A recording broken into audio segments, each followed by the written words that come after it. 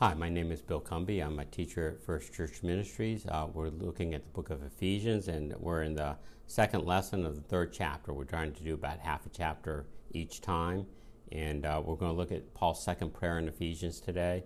And I'm going to open us in prayer, and then we're going to get started. Lord, we thank you for the time we have. We thank you that you care for us and watch over us, that you never leave us, that you have given us each other, that we can learn from each other to love you more and draw closer to each other and draw closer to you through that. And Lord, as we study your prayer today, the second prayer that Paul has prayed for the Ephesians in this book of Ephesians, that we might be able to truly understand your great love for us and your desire for us to draw closer to you. We pray in your name, Jesus. Amen. Okay, so we're talking about the book of Ephesians and give a little bit of an overview just to give some settings. The book of Ephesians was written when Paul was in prison. More than likely, he was about 60 years old, and he had done 3 missionary trips. He was raised as a devout Jew and as a rabbi, and probably in the Sanhedrin, which is the ruling council, in his early 30s. When Christ was a contemporary of his, Christ was crucified, and shortly thereafter, the church would start to be persecuted, and Paul was one of the persecutors. God miraculously intervened in his life and caused him to do 180. Seems like a very weak term for that, but he changed his life and became an apostle to the Gentiles. So he became a proclaimer, a herald of Christ's good news.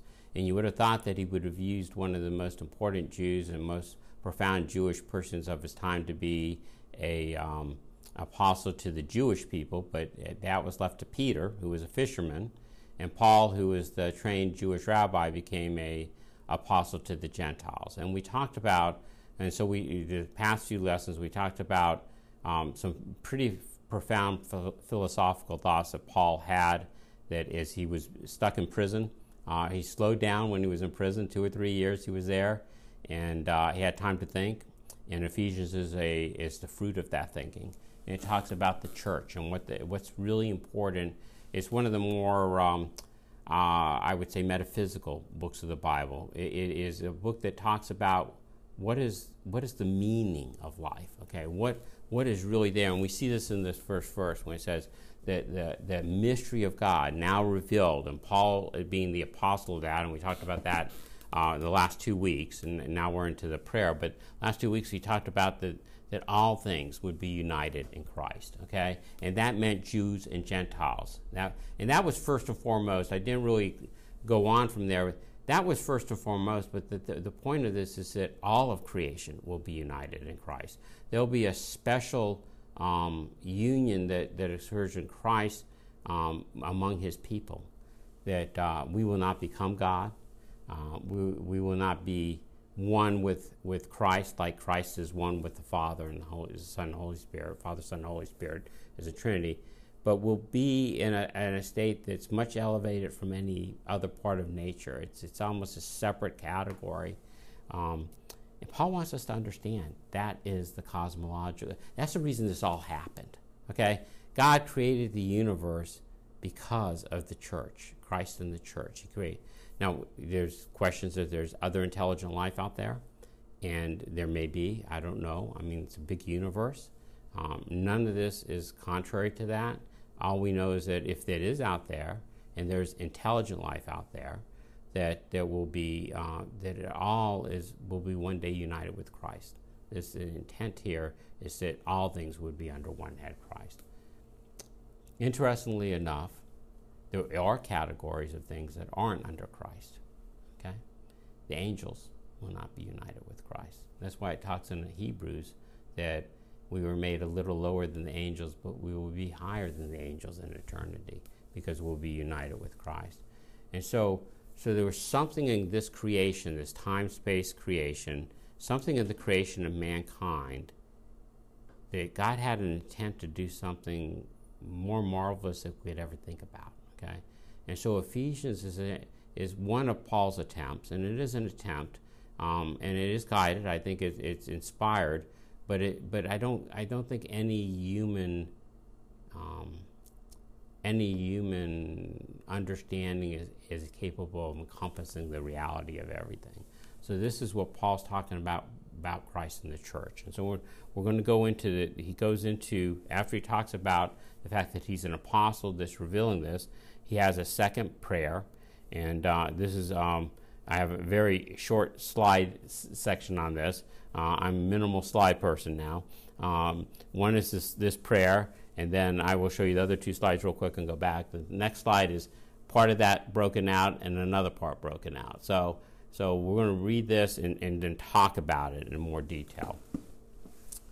For this reason, I bow my knees before the Father, from whom every family in heaven and earth is named, that according to the riches of his glory he may grant you to be strengthened with power through his Spirit in your inner being, so that Christ may dwell in your hearts through faith, and that you, being rooted and grounded in love, may have strength to comprehend with all the saints what is the breadth and the length and the height and the depth, and to know the love of Christ that surpasses knowledge, that you may be filled with all the fullness of God.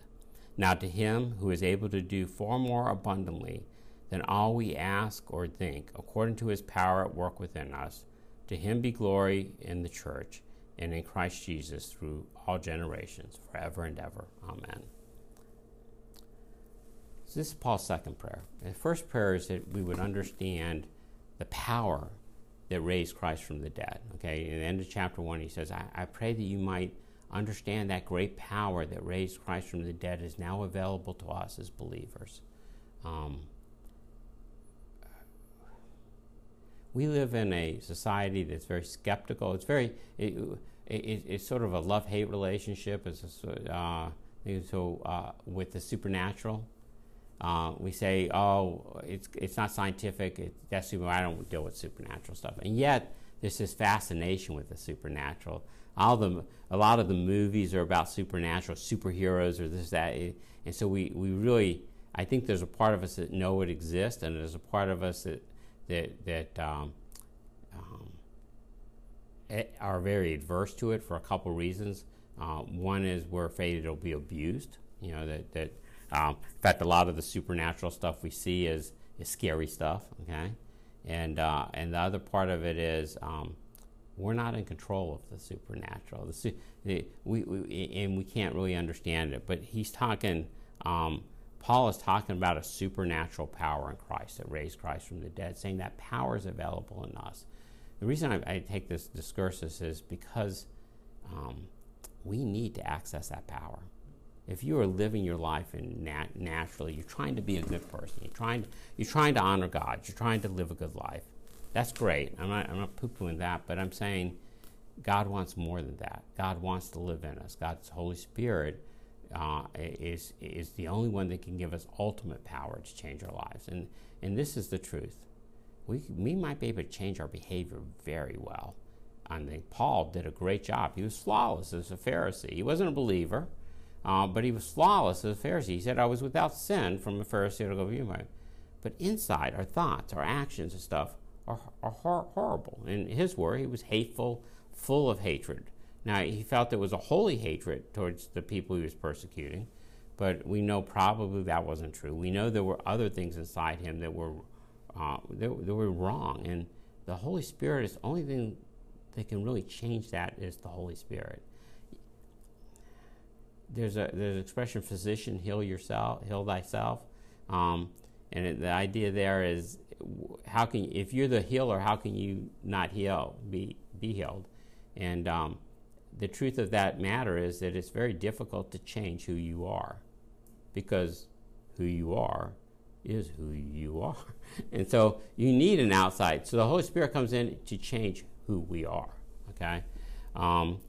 So we're going to come back to that at this end of this lesson. Let's go into this section, though. So, for this reason, I bow my knees before the Father. Now, I have some, let me give you the hierarchy here. Okay, if it's bold and italicized, it's important. There's points I want to pick out. If it's underlined, it's the heart of the passage, okay?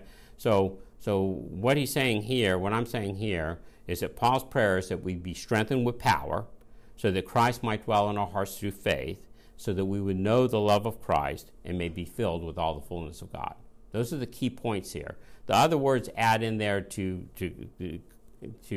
are important and modified and do it, but those are the key thoughts. And we would know the power, the purpose of that power is not that we use it on other people or anything else, it's so that we would know that Christ dwells in our lives. Why do you need power for that? Well, we're going to talk about that in a second. And that we would know the love of Christ and that we may be filled with the fullness of God. So there is, again, this desire here expressed explicitly that the Holy Spirit live in us. Filled with the fullness of God is the Holy Spirit's dwelling in us to do this. So let's deal with the first section that's up there. For this reason, I bow my knees before the Father. God has become so much a friend to us sometimes that we don't realize that it is good and proper to give deference to God and bowing the knee before the Father. We are children of God, and yet there is a time to bow before the majesty of God. And so he does that. Paul does that. Paul realizes that prayer is special communication. Okay? Yes, you can pray all times. In fact, he says pray at all times. But there is a time and a place for dedicated, zoned prayer in homage to God. Okay? And so that he kneels. So for this reason, I kneel before the Father. He humbles himself, from whom every family in heaven and earth is named. Now, this is a key point. I don't think we have enough time to really go into this in detail. And if we do, we'll be a little longer. So maybe I'll be a little over this time. But okay, so if you look back in Genesis chapter 1, when God created the heavens and earth, the word bara is the word to create, and it means to create something out of nothing. And in fact, the first verse, when it says, God created the heavens and the earth, he uses the word bara, okay? He uses it 4 other times in Genesis 1. Very interesting. He uses it to create the heavens and the earth. He uses it when the first animals are created, the great sea animals. So the plants and everything, he doesn't use the word create. He says, let the earth bring forth vegetation and stuff like that. But when it comes to creating animals, living animals like the sea creatures and the birds and the wild animals, he uses the word bara there once. And God created the great sea animals, and then he talks about the other animals created. And then it's mentioned 3 other times. It's mentioned 3 other times when he talks about creating man. He says, and he created mankind, man and woman, he created them. I actually, it's worth reading the verse because I would stumble otherwise, but it's a beautiful thing. So God created man in his own image. In the image of God, he created him. Male and female, he created them. Okay? So he's talking, so the reason I say this is because the focus on Genesis has nothing to do with the creation of the world. Okay? That's a byproduct there. That's the stage. We get confused in Genesis 1 and we think, well, the 6 days of creation, all that. That's the stage, buddy. That's not the actors. The actors are here, mankind, okay? And he uses the word bara 3 times here because the special creation of man is different, okay? And I'm not going to delve into the questions of evolution right now and whether animals evolved and that, but I can tell you this. The Bible clearly teaches that man did not evolve. He teaches that man is a special creation, created in the image of God, and he does it 3 times, again, Trinity, and he talks about the fact that God created man in his own image. In the image of God, he created him. Male and female, he created them. So there's an intimacy there, and there's an intimation that God is multi, okay? So because he created mankind, male and female, okay? So there is this idea of God being 3 in 1 and man being multiple 2. So mankind is one, but there are men and women, and the imagery is not just male and female, it's the fact that mankind is created, not just male and female, but all of mankind is being created here. And so when he talks about here, from whom every family in heaven and earth is named. What are you talking about? Why are you going? We receive parenthood comes from God. The fact that God created us and that we are children of God is actually the basis for us being parents too. When He created us as a community, and so when every family in heaven and earth is named, when every group of animal, every pride of lions, every I don't know what is it, gabble of geese or whatever, whatever. Every group is that has some kind of familial type thing. It's just a faint image or echo of who God is in Trinity, Father, Son, and Holy Spirit. Well, why is that important? Well, it's important because when we see how intimate the Father, Son, and Holy Spirit is, we realize how important we should be to one another. Okay, there's something God cares. We need to care for each other. Okay. And God cares for us more. So there's a question of who has the greater love, okay? Is the greater love man and woman, husband and wife type thing? Or is it family, mother, child, father, child, okay? The truth is that God subsumes both of those. The love of God is greater than both of those. And in fact, those are two different kinds of love, but very closely related love.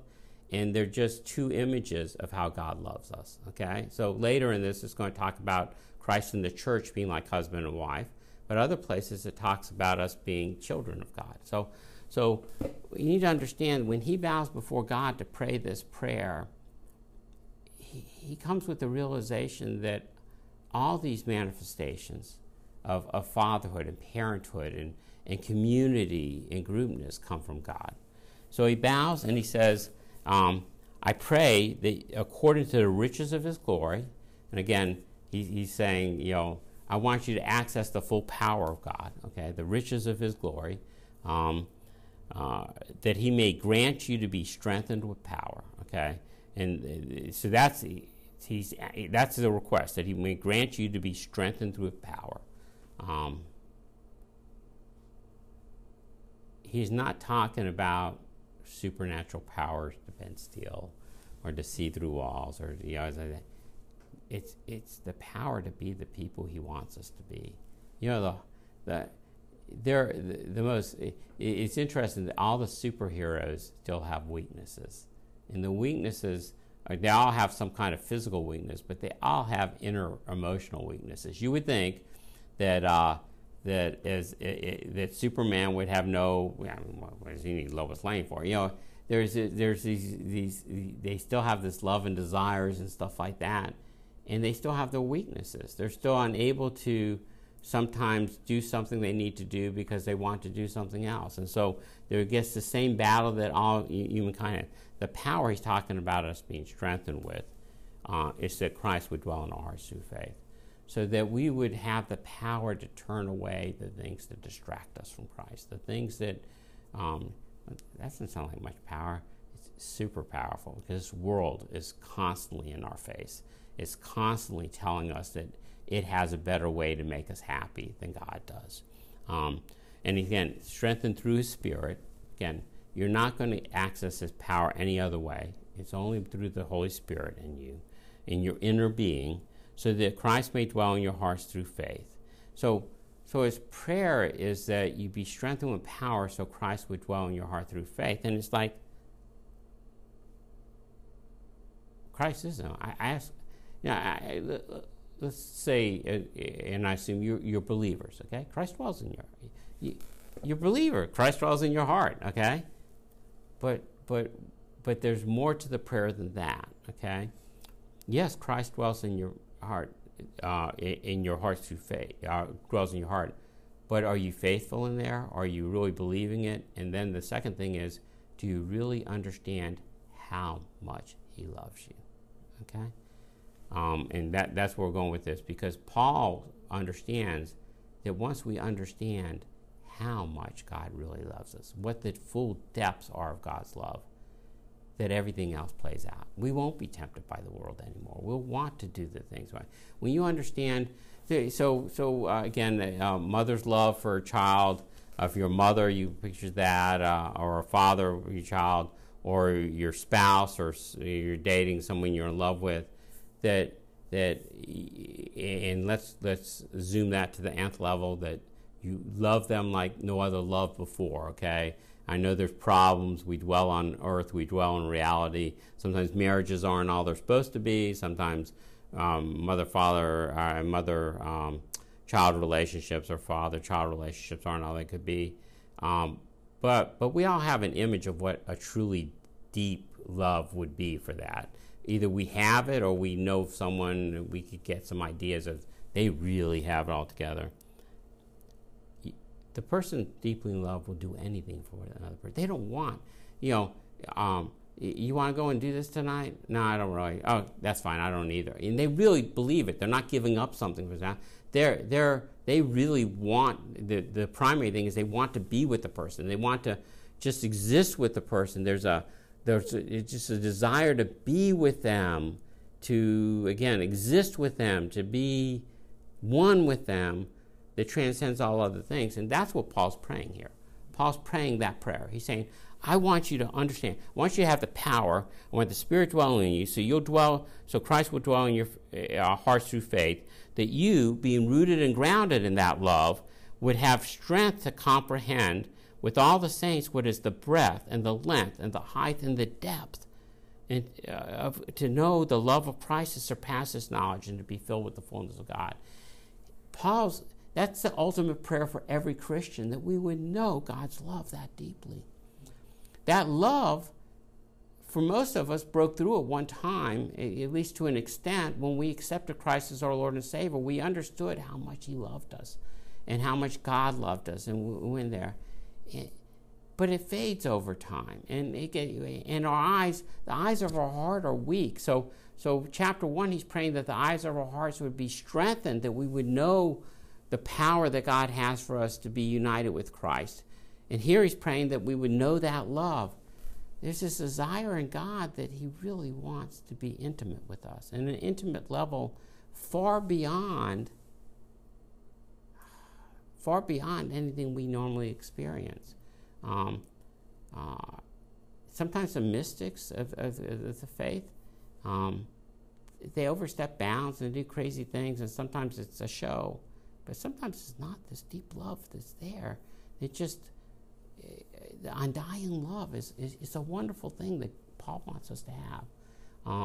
He wants us to have it while still existing in the world, not to necessarily be a mystic that goes away from the world and isolates ourselves, because we're part of a community again. But he does want that love there. And that's why you could say to Mary and Martha, Martha, you're concerned for many things, but Mary has chosen the right thing, okay? There were things that have to be done, but God can get anybody to do those things, okay? He can get anybody. He gets kings and rulers that hate Him to do the things He wants them to do, okay? Cyrus, for example, the Persian Cyrus, sent everyone back to Jerusalem and restored the captivity. I'm not saying he hated to do it, but he had no Jewish beliefs. I mean, he was doing it under a compulsion from God. He said, Cyrus, even though he doesn't acknowledge me, I will send it back. Pharaoh sent the people out of Egypt, and I guarantee you he didn't want to do that. So God's able to do it all for us. Going back to, sometimes you get older, you forget your thoughts. So God can get anybody to do anything. He doesn't need you to feed the poor. Now, don't get me wrong. We should feed the poor.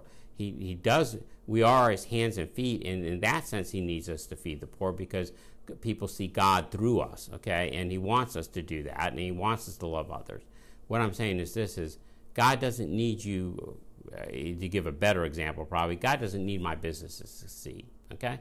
If my business goes up, then that's okay. From God's standpoint, he could get someone else to develop what I'm developing. I don't have to be a developer. But only we can give Him our love. And we were created to be in union with Christ. And the thing that God lost in the fall? Yeah, I don't know. I haven't really thought about this much, but you think about it, God lost in the fall too. God used to come down and walk with mankind and have fellowship with mankind, and that fellowship was lost in the fall. God opened himself to that loss. He knew it was going to happen. He knew that man was going to be rebellious, even though it was a free choice, but he still knew it was going to happen too. But he was willing to suffer that pain because he loves us. He didn't need us to tend the world. We don't do a very good job of it sometimes. But the truth is that he wanted us because he wanted to have an experience with us. He wanted to be that father who paints the walls with his son type of thing. So this is his prayer for us. And unfortunately, the second passage is a sort of key in there, and we'll talk about it now. But I may not be able to give both examples I want to talk about. Now to him who is able to do far more abundantly than all we ask or think, according to his power at work within us, to him be glory in the church and in Christ Jesus through all generations, forever and ever. Amen. So, God, he's praying, when he closes the prayer, he's saying, God is able to do far more abundantly than anything we ask or think, according to the power at work within us. To him be glory in the church and Christ Jesus through all generations. So the purpose of this is not just that we be filled with love. That's true. But also that we be, that Christ receive the glory. That we, again, when you're in love with someone, you love to talk about how beautiful they are and how sweet they are and how kind they are and all those other things, because you get joy from magnifying them or glorifying them. And Paul realizes that that's an ultimate goal for us too, is that we will be happiest when we're glorifying who God is. So I have a few questions here real quickly, and I want to give a couple examples to close. What is it that we desperately need or want? What is it in your life? Now, you might desperately need or want it and know it's sin, okay?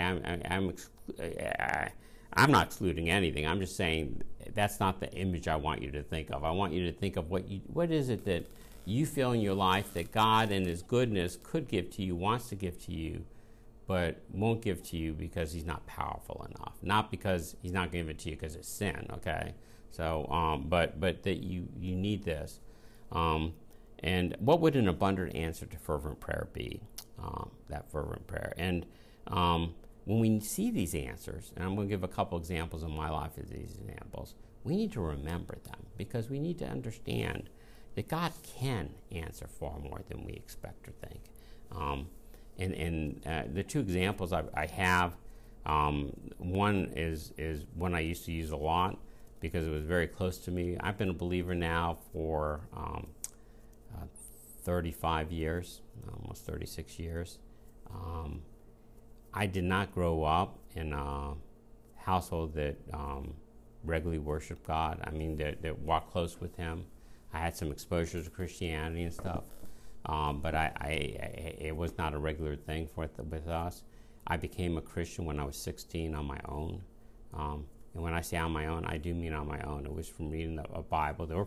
Afterwards, I found, and C.S. Lewis talks about there's other people praying for you and come into your life, but I was by myself.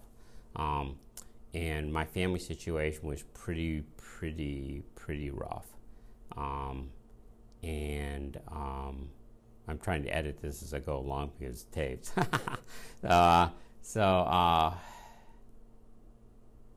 When I was a senior in high school, my father committed suicide. My parents were again ready to have a divorce. There were again a lot of other stuff that I just can't really share. But things were pretty bad, and my father committed suicide. And I was set. I had to get away. I mean, my situation, to me, in a lot of ways, was like I live in hell. And I had to get away.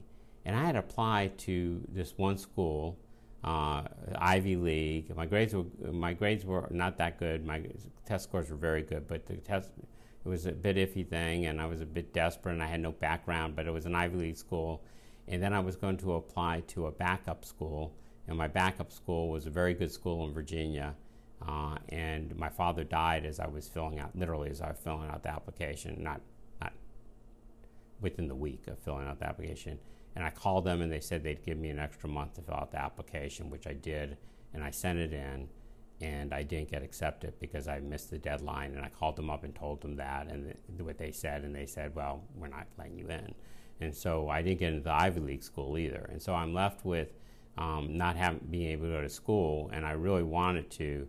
And I had a Sunday school teacher who took me on almost as a father. I started going to church at that time, good Southern Baptist church, and he got me into ODU, and which is the local university, which is a good university, but it's not anywhere near where I want to go. And the biggest issue was it was still local, and I had to get away. I mean, I had to get away. Things were bad before my father committed suicide. They didn't go away when he did that. They just got worse. And so I cried out to God. I said, I don't understand what's going on here. Why you can't get me out of this situation? You know, in a similar way, I cried out when my dad died, you know. And I didn't get any verbal answer, but I had to go on with life. And I tell you, my time at ODU and the local church I got involved with was times where I've grown more in 3 or 4 years spiritually than I'd grown in decades other times. I grew and I grew and I learned to love God more. And none of my family were professing believers when my dad died. All of them are professing believers now, and all of them became professing believers during that time when I was there. Not solely through my ministry, but partly through my ministry. And the question is, would any of them have done that otherwise? So sometimes God's answers to prayers are a little bit veiled, but they're still good. When you see them and you look back and you realize, He was answering my prayer. My prayer would be for my family. My prayer would be the things that I would grow in God. Yeah, it'd be nice to get a nice engineering degree from a good university too. But hey, you know, that God was answering a prayer more abundantly than I want to. The other example, and I'll close with this, is I worked with a large engineering firm for almost 30 years. It was a great engineering firm. It was premier environmental engineering firm, and I grew from 3,500 to 25,000 in the 29 years I was there.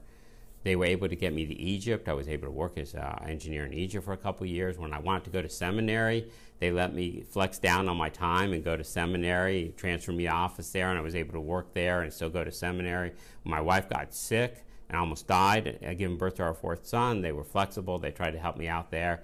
When I tried to start my own company, they let me flex down there and keep health care benefits while I tried to start my company for 5 years. In fact, it became somewhat of a joke with some of my compatriots. Well, what would Bill do next? Because I did a lot of different things and they accommodated those, okay? But after 29 years, I got senior enough that I couldn't keep on doing all the fun technical stuff that I wanted to do, and they were moving me less into that, and that was my track technical, and I really enjoyed it. And in fact, it was getting downright onerous. And I remember getting up one morning at 4 to drive up to Northern Virginia to a military base up there where we were doing work, and driving back about 2 in the afternoon after I got the meetings done and the work done. And I was driving back, and I'm thinking, I can't take this anymore, God. I can't take this. I don't like my work. I can't take the long hours with not challenging work, and I just felt overwhelmed. And then I thought to myself, be careful what you ask for, Bill, because God can get you out of it, but it might be because you don't have a job. I mean, and that was some of my relationship with God at the time. I knew Him. I knew He could do everything, but I was sort of like, and He had done so much in my life, and I don't know why I was thinking, but I was thinking, it's all going to be for the good. And so I get home that afternoon. I open my computer to keep doing work, because just get back to the meeting, work stops. So I get up there and I open up the computer, and there's an email pops up from my company. And my company says, we've never done this before, and we don't ever plan on doing it again, but we are going to offer early retirement, and you qualify. Now, I have to tell you, I worked with two other people. Both those people I was with them 29 years, CH, and but these other two people were there for about 25 years, maybe a little bit more, and they were very close friends, mentors. We went to the same church, and one of them was too key to qualify for it, and the other was 6 months shy of qualifying for it. And I qualified for it. God answered my prayers and put me over and was able to help me. So I started my own company. The week after I started my own company, or 2 weeks after I started my own company, a call came out from NASA to do some research, which I really wanted to do. In fact, I wanted to do that since 1984, when I was just got out of school. And so I applied for that, and I got that, and we're working with that.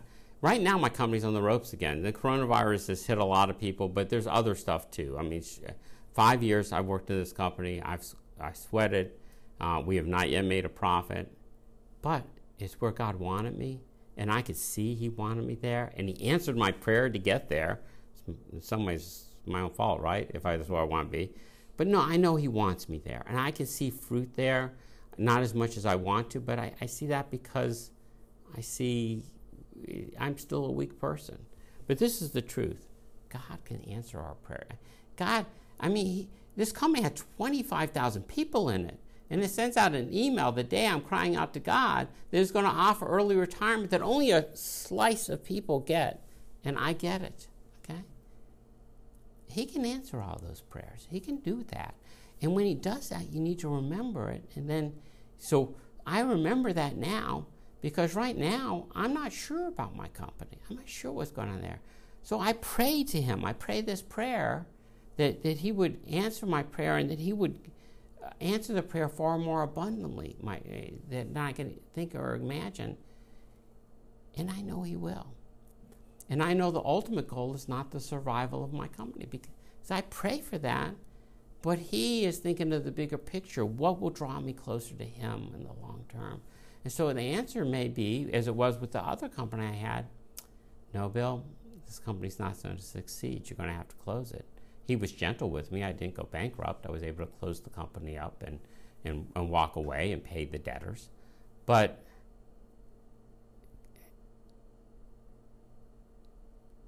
God cares more for who we are and our relationship with Him than He cares about your company, or He cares about your health,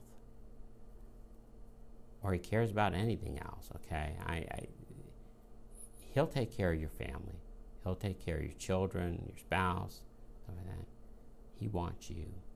And the prayer here is that you trust Him in that, and that you know that to such a depth that when you're praying the prayers for your family and your spouse and your job and your other thing, that you know He's answering that prayer, that He's answering it in a way that will work it out for the best for you and for those you're praying for too. That's a wonderful prayer. It's a prayer that we can pray for other people. So use this model as a prayer for other people, and use it as a prayer for yourself, that you would know God's great love. Let's close in prayer.